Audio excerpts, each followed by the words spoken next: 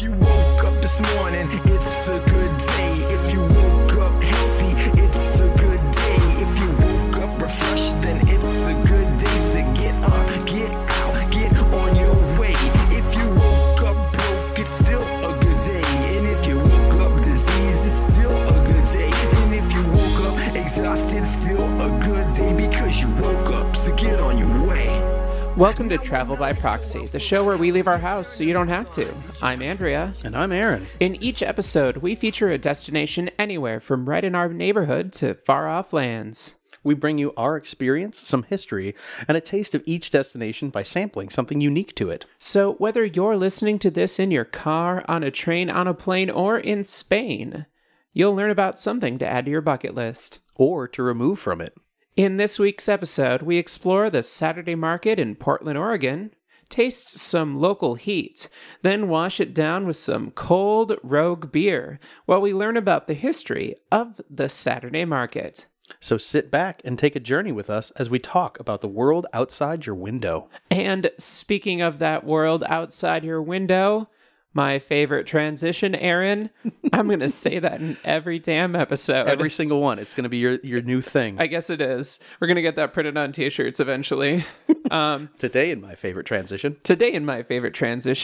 So, Portland, Oregon stole Keep Portland Weird.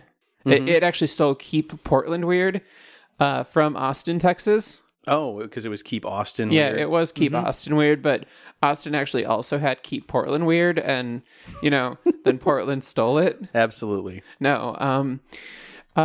So I think the thing about Portland, Oregon that is different from Austin, Texas is that it is a lot more focused on making things. So more kind of making things with your hand and kind of taking pride in what you are doing. Yeah, like being a maker space. Like, oh, okay. Like Austin, Texas is a creator space. Like Austin is very focused. There's a great film industry in Austin. And they've got a great music scene too. Yeah, there's a great scene in Portland too. Mm-hmm. But like, actually, one of my all-time favorite bands is from Portland. Which band is that? The Dandy Warhols. I love that band. I have not thought about them in a while, so thank you for reminding me of them. Yeah, they have a great album coming out, which I realized by saying that is going to date this episode because we're going to release it after the album comes out. Hey, you know what? At some point before each album drops, it is before. It's just where we happen to be. That's okay. And hey, maybe some people did not know that album is possibly already released by the time this episode comes out. Did we just drop into Hitchhiker's Guide Future Speak? Possibly. I think so. Anyway, Portland, Oregon is a sort of a makerspace. Like the culture in Portland is founded around making things. I think it's why Portland, Oregon has so many breweries, distilleries, just a culture surrounding art and history and just... I unfortunately personally haven't ever been, but every person that I know that has been to Portland has either moved there immediately after or literally comes back talking about when I go next time. And then they go at least, at the most like a year later. I've been twice. Yeah, it's one of those places that everyone that I've interacted with from Portland who's been there, no one has bad things to say about Portland, which is amazing. Yeah. I've actually, the first time I went, we drove through it on a road trip where my college friends and I drove from Minneapolis to Seattle, all the way down to San Francisco, and then back to Minneapolis. That is a drive. It really was. It was intense and amazing, and I will never, ever do anything like that again. I have, actually, now that I think of it, I have spent 6 hours in Portland, Oregon. I was there in a hotel sleeping after a trip where I had to drive from Atlanta, Georgia to Corvallis, Oregon, and then I drove up to Portland so I could catch a flight back to Atlanta the day after I finished my trip. Anyway, basically, all this talk about making things is a roundabout way of getting to the Portland Saturday Market. And the thing about the Portland Saturday Market is it's also open on Sundays. That's amazing. It's not just on Saturdays. It's not just Saturdays. And the Portland Saturday Market was founded by two women, Sherry Teasdale and Andrea Scharf, in December of 1973. Oh, that is a good long running item for the last 40-ish years almost. Yeah, 38. Exactly. Yeah, and when you first go to it, it's almost overwhelming. If you've ever been to like a farmer's market or like an outdoor art festival, for those of our listeners that are in the Minnesota area, like going to the Uptown Art Fair or Art Whirl or those sort of festivals are fairly close, but they do not compare in size. It's sort of like the state fair, but more hippies. Gotcha. And is it mostly outdoors? It's almost entirely outdoors, and it's also like it's urban. So it's not like it's not just this. It's not like like a bunch of booths. Like it sort of sprawls throughout this urban marketplace. So now, do they shut down streets for that, or is it all kind of sidewalk based? It sort of takes place on streets and sidewalks. Okay, so like there's some kind of areas that will, and this is an every week thing, is that correct? Yeah, actually it runs from March through December. Oh, that's a long running. Yeah. So it's really just January and February they take off. Yeah, they see like billion, like I think almost a billion people, or maybe it's a million. It's definitely hundreds of millions of people. Over a million people that visit it annually. Well, then I was well off with the hundreds. You of were. That's okay. Well, okay, we'll just say that over the lifespan of it. Oh, that makes perfect sense. Yeah, there we go. But no, and it's a massive kind of several blocks, all just intertwined, constant place with different people who make art and woodworking and there are fixtures there. So like it's an organized thing. The Portland Saturday Market is an actual as an organization, it's a nonprofit, but so they take care of logistics, getting everything kind of set up, and then the booth owners, as they were, or the purveyors of goods. Exactly, but it's a mutually beneficial nonprofit, which means that the people that are in it are able to operate and keep the profits they make, but the actual operation of the organization itself can't collect a profit. Got it. So they just kind of facilitate all of the kind of city permits and ordinance issues so that the rest of the market purveyors can just exist and sell their wares. Yeah, exactly. And speaking of selling their wares, one of the wares there is a little stand for Rogue Brewing. It's Rogue is one of the older craft breweries in Oregon. Oh, that sounds wonderful. We get to experience me experiencing beer again, everybody. We do, and the beer that we have this time is something that I picked up as a limited release beer. It is Hazelutely Chocolatabulous Candy Bar in a Bottle. Ooh, that sounds delicious. Is it what type of beer is this? 60% hazelnut brown nectar ale brewed with natural flavor, and 40% chocolate stout brewed with chocolate. Oh, it's an ale stout. Okay. It's an ale stout. I've for those of you who have heard the earlier episodes, where pause a quick moment. Yeah, go ahead. Oh, that was a good one. That sounded wonderful. For those of you who have listened to the earlier episodes and know that I am not much of a beer drinker, and Andrea is very much of a beer drinker, let's go ahead and get the Foley on that first. That sounded great as well. So, it is Andrea's goal in life to make me drink as much beer as humanly possible. Let's see the mug now. You can keep talking over this. So, as she pours this gigantic mug. So you, again, for the back end of this, Andrea is constantly trying to get me to drink as much beer as humanly possible to finally find that one that I will be able to drink with her. So she has poured me a lowball glass with a nice small amount for just me to taste. And because Aaron is a fan of liquor, I served it in a Glenmorangie Scotch tasting glass. Oh, it's perfect. Thank you so much. In the hopes that he would actually appreciate it better. So as I was saying, Rogue Brewery is one of the older breweries in Portland, Oregon, as a craft brewery. And kind of as a funny story, it isn't actually based out of Portland. It's based out of Ashland, Oregon. And it started in somebody's basement in 1988. Oh, wow. Yeah, so it's younger than both of us. It is younger than both of us, but it is older than a lot of the craft breweries and distilleries that we have talked about so far. That is completely true.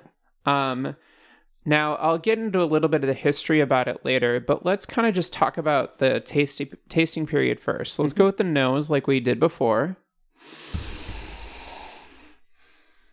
You know, I get the hazelnut and I get the chocolate. It that smells heavenly. It really does, yeah. Like, this actually really smells delicious. Like it does smell like a candy bar in a bottle, or well, in a glass at this point. But that tagline is 100% perfect. Oh wow, that is divinely dessert beer right there. I would put a chocolate, like a crushed up graham cracker rim around this glass, or I don't know. I would do crushed graham crackers and Oreos. Yeah, that'd be and good. Just roll that together. To be fair, so I just took a big swig of this, and it took a long time for like the beer flavor to really hit my palate, and it was really on the back of the tongue. The front of the tongue was like 100% just hazelnut and chocolate. Yeah, there's a real cocoa nib flavor to it. And it, this is of all of the beers I have tasted and all of those that you have given me, this so far is my favorite. And just a little bit more. I'm not going to drink very much. That's good. Perfect. I probably actually will finish this glass. So, congrats. It's a limited release, which is almost the saddest part, because it's not something that we can just go to, like. I mean, we can try and find Rogue at Total Wine, but I don't think we'll be able to find this particular run at like our local liquor store. I mean, I got this at Total Wine. Did you? Well, and I mean, Rogue is actually of the reason that I picked Rogue over some of the other breweries I could have picked in Oregon. Well, two reasons. One is because Rogue actually does have a presence in at the Portland Saturday Market, but also I picked it because it is one of the more accessible beers. They distribute a lot further than some of the other beers that we're going to talk about on our podcast. And so the hope is that some of our listeners could actually get out and try this one. Yeah, I mean, again, for those of you that may not find beer generally palatable, I would actually say, if you have a spouse, a roommate, somebody that you can kind of share this with, just in case it is not entirely your bag, I still say try and pick this up. Can you read the name of that again, just so we all have that fresh in our minds? Actually, I would love it if you would read it. Certainly. It is the Rogue Hazelutely Chalktabulous Candy Bar in a Bottle. I cannot tell you enough how much I actually really enjoy this, and it's really, really weird for me, because it's still like I've been drinking more of it, and it's still, if I let it roll in my mouth, I really start to get that bitter kind of like odd ale taste in the back of my mouth. But if I just drink it like any other liquid, as I would normally just drink something, for lack of a better way to say that, but it doesn't have that crazy aftertaste, and it's a lot more palatable. And so kudos to you, Andy. You finally have found something that I will probably finish.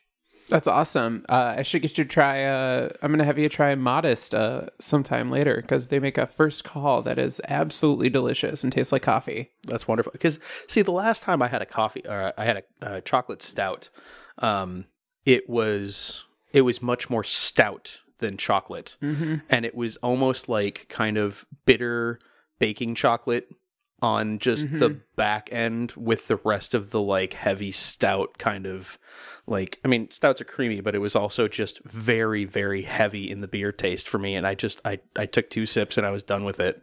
Well, and that's the thing that you're picking out there when you're calling it stout is the chocolate malt versus like a cocoa nib flavor, which you get with this one. Yeah. So when you get a chocolate stout, a lot of times you'll get more of that chocolate malt flavor. So it'll have that kind of like, it'll have a sweetness to it, but it's more of that cocoa-y sweetness, like the raw cocoa powder. Yeah. rather than a like milk chocolate or just a chocolate you would eat regularly. Yeah, exactly. Great. So as we kind of sip and delight in this, let me tell you a little bit more about Rogue and the other reason that I chose them. And then we'll circle back to the Portland Saturday Market. Oh, absolutely. I want to learn more about this. So again, they were founded in 1988, but the brewery wasn't founded until 1989.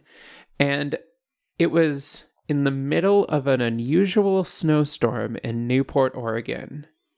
Jack, the founder, one of the founders of Rogue, found himself meeting Mohava Nimi, a.k.a. Mo, the founder of Mo's Restaurants, who extended her signature hospitality and fed him some of her famous clam chowder. Oh, that sounds delicious. Over a bowl, she told him she'd always dreamed of living above a bar and described a perfect spot for the next Rogue brew pub.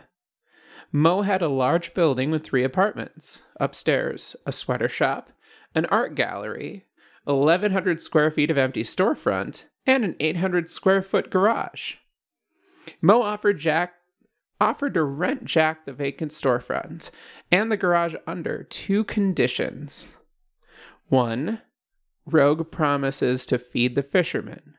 Mo's way of saying get back to the community. Oh, that makes perfect sense. Yeah, like the vast majority of Newport's residents are fishermen who work on the waterfront, a huge part of Newport, Oregon's community. 2, a photo of Mo in a bathtub forever hangs over the bar.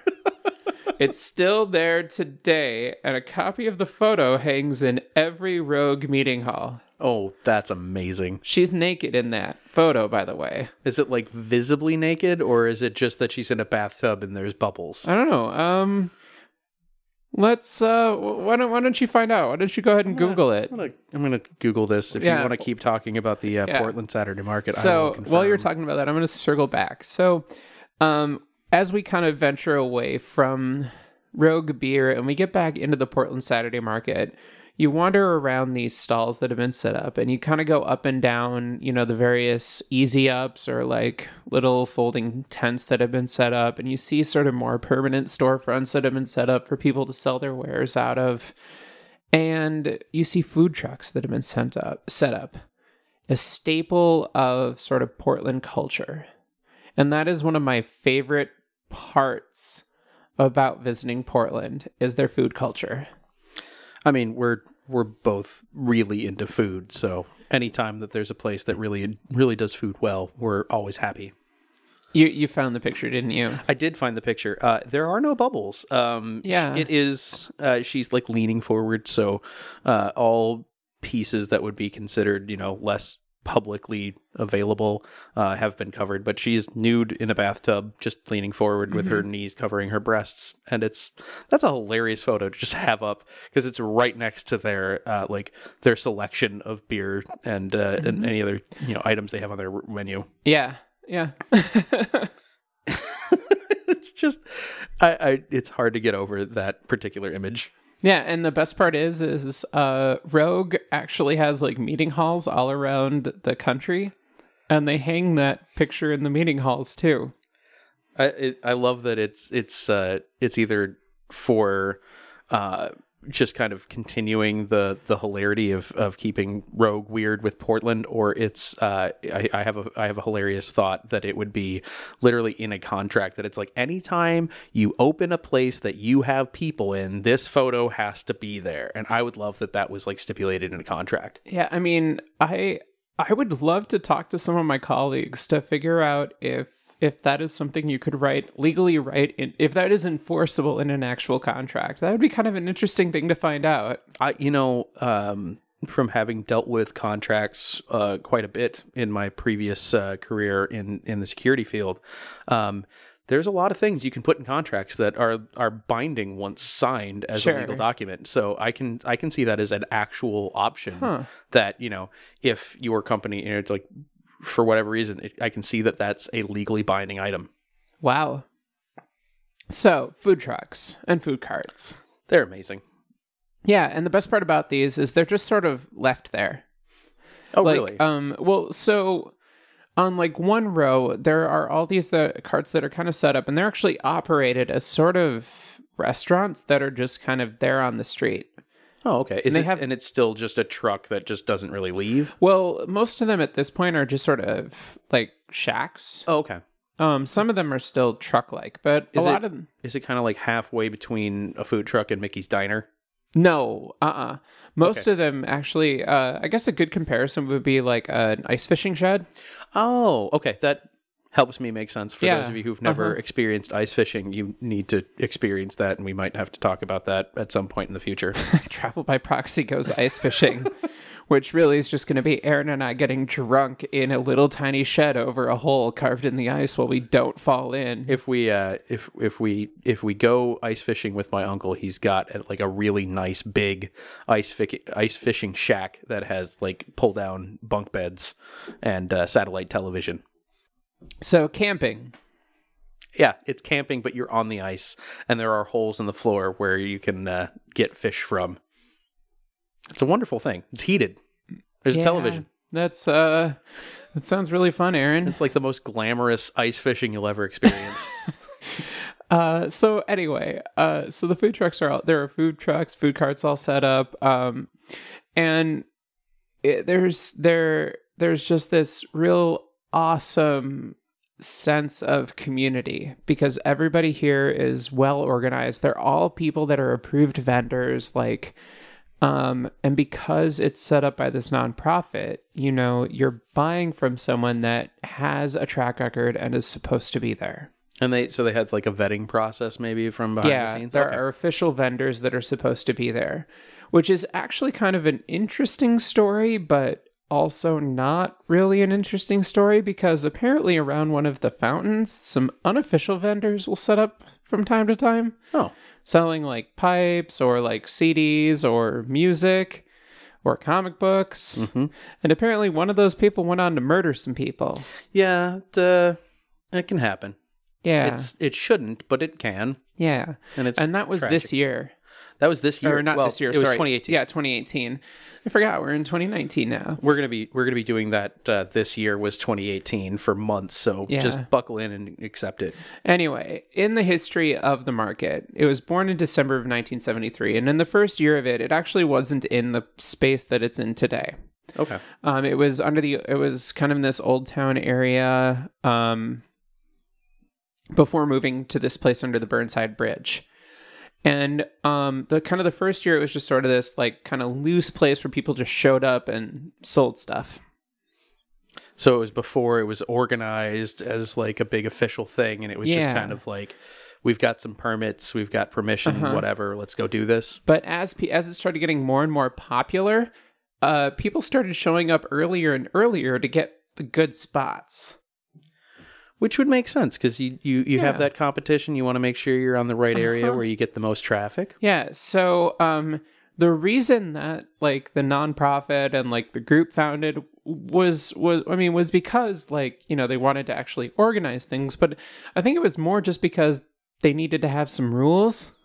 Rules are one of those things that it seems like when coming up with a new concept, we don't need rules. And then slowly you realize you need some rules. You don't need to be overly rule heavy, but you do need to have at least guidelines. Generally, you do need some hard and fast rules to keep bad things from happening all the time. Yeah. So, after kind of, setting up in like this parking lot with like the Blue Butterfly, it eventually kind of expanded outward and got bigger and bigger and bigger, until it moved out of this Burnside Bridge location in 2009 to the place where it is today. So really what it comes down to, with the Portland Saturday Market, people, like, they say that the average person spends like a half hour there, and there's so much more to do there. You can try weird apothecary things. You can listen to bands. You can get your entire meal there. Like, you can go get breakfast, then go grab like a coffee, listen to a musician play, maybe go, take the train down to Powell City of Books, explore that for a while, buy a book, come back, grab some ice cream, just hang out, listen to a little bit more, and then just come sort of circling back, because it really is an experience, and it's an experience worth seeking out. Well, and it seems, it's one of those things that's running for so much of the year that it doesn't do it justice to just go for half hour on one day and be like, I did that. You don't go to Disney World and go like, okay, we saw Epcot, time to leave. Yeah, and this is Disney World for artist hippies. Even better. Well, and I shouldn't say Disney World for artist hippies, because that simplifies it. Well, yeah, because there's all types of vendors there. Yeah, You've got the breweries, you've got the food trucks, you've got the more traditional artists. You have woodworking and everything. Yeah, you've got a hot sauce guy that'll do hot sauce shots with you. You've got the hot sauce guy. We did talk about that in the last episode. Yeah. If you missed that, go back to our pizza episode. Exactly. So anyway, get out there, see the Portland Saturday Market. I know we normally talk about like a specific thing, a just specific place, but this is one of those times where it's not worth it to just single out a specific place, because there's so much to do there. Just keep going back and check it out. Absolutely. Well, with that, we are out of time today, but that does not mean the show has to end. You can contact us by leaving a comment at travelbyproxy.com or by emailing fans@travelbyproxy.com. The Travel by Proxy theme is Good Day by Alex, copyright 2012. Our closing music is Now We're Talking by Jairus, copyright 2015. Both are licensed under a Creative Commons Attribution 3.0 license and can be found at dig.ccmixter.org. Thank you very much for listening to this week's episode. We hope you enjoyed it, and we wish you a look out your window. Walking with you and you're moving pea stones and you're rearranging all the pieces that you find. Now we're talking about things and places, all the names and the faces, all the people that you love.